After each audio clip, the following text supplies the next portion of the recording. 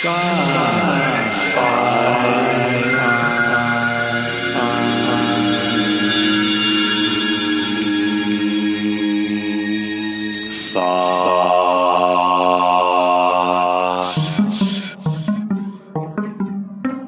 Hodges talks about mices. Yes, more than one now.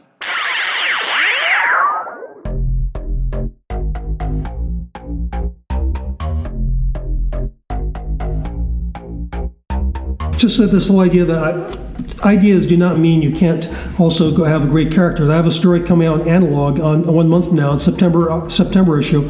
The plaything on the Tesseract wall.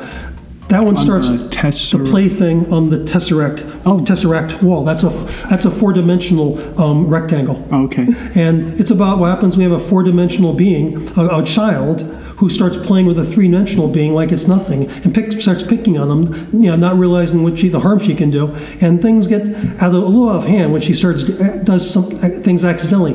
But the character of the four-dimensional being, I think, from this story, I'm hoping this is a really fascinating character, even though it's a pretty short story. This four-dimensional being, this child who's picking on this three-dimensional one because she doesn't think they can think or anything.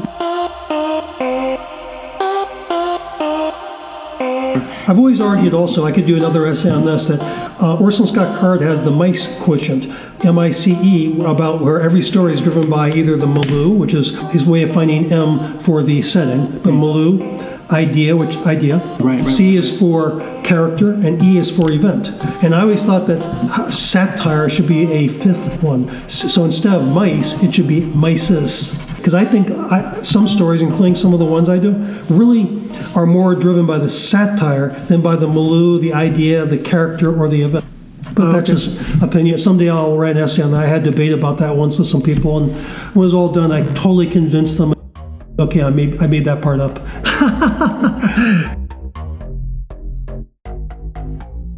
A satire story where the joke or whatever is the centerpiece, is that kind of what you're getting? The satire is not always laugh out loud. Satire, you should be at least laughing on the inside, but not always. Right. There's a great novel, or actually a trilogy, Towing Jehovah, hypothesizes that the body of God falls out of the sky. He's a mile tall, it's a dead body, and he falls into the Atlantic Ocean. And all the things that happen, the religious people, the science people, they all go there. They're all walking around on this body that's floating around that starts to rot away. It's the body of God.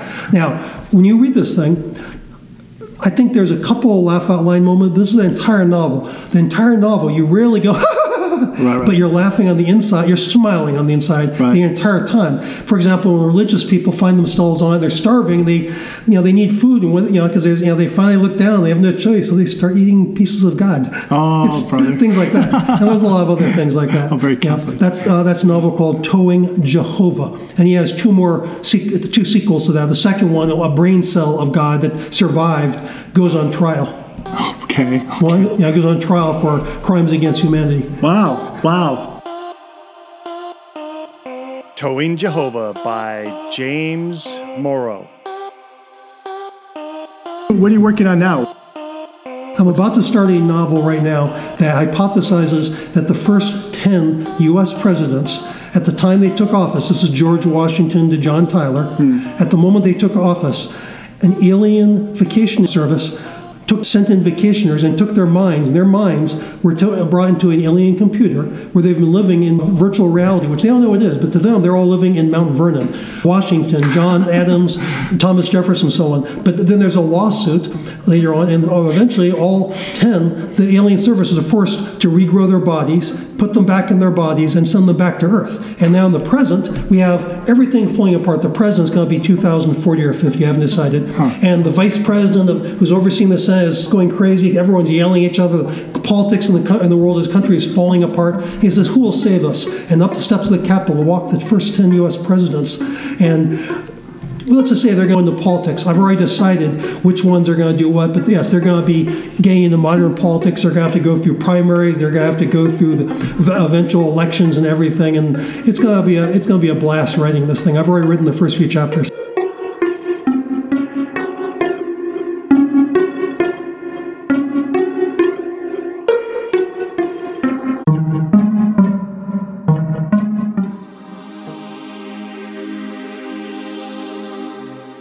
However you found Sci-Fi Thoughts, be it iTunes, Stitcher, or any of the other podcast aggregation services. If you've enjoyed the show, go ahead and do us a favor.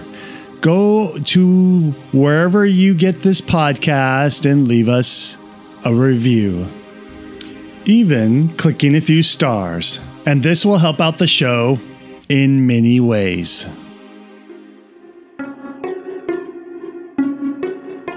This is the last episode in the series with author Larry Hodges. The series starts on episode 53 and finishes on episode 56.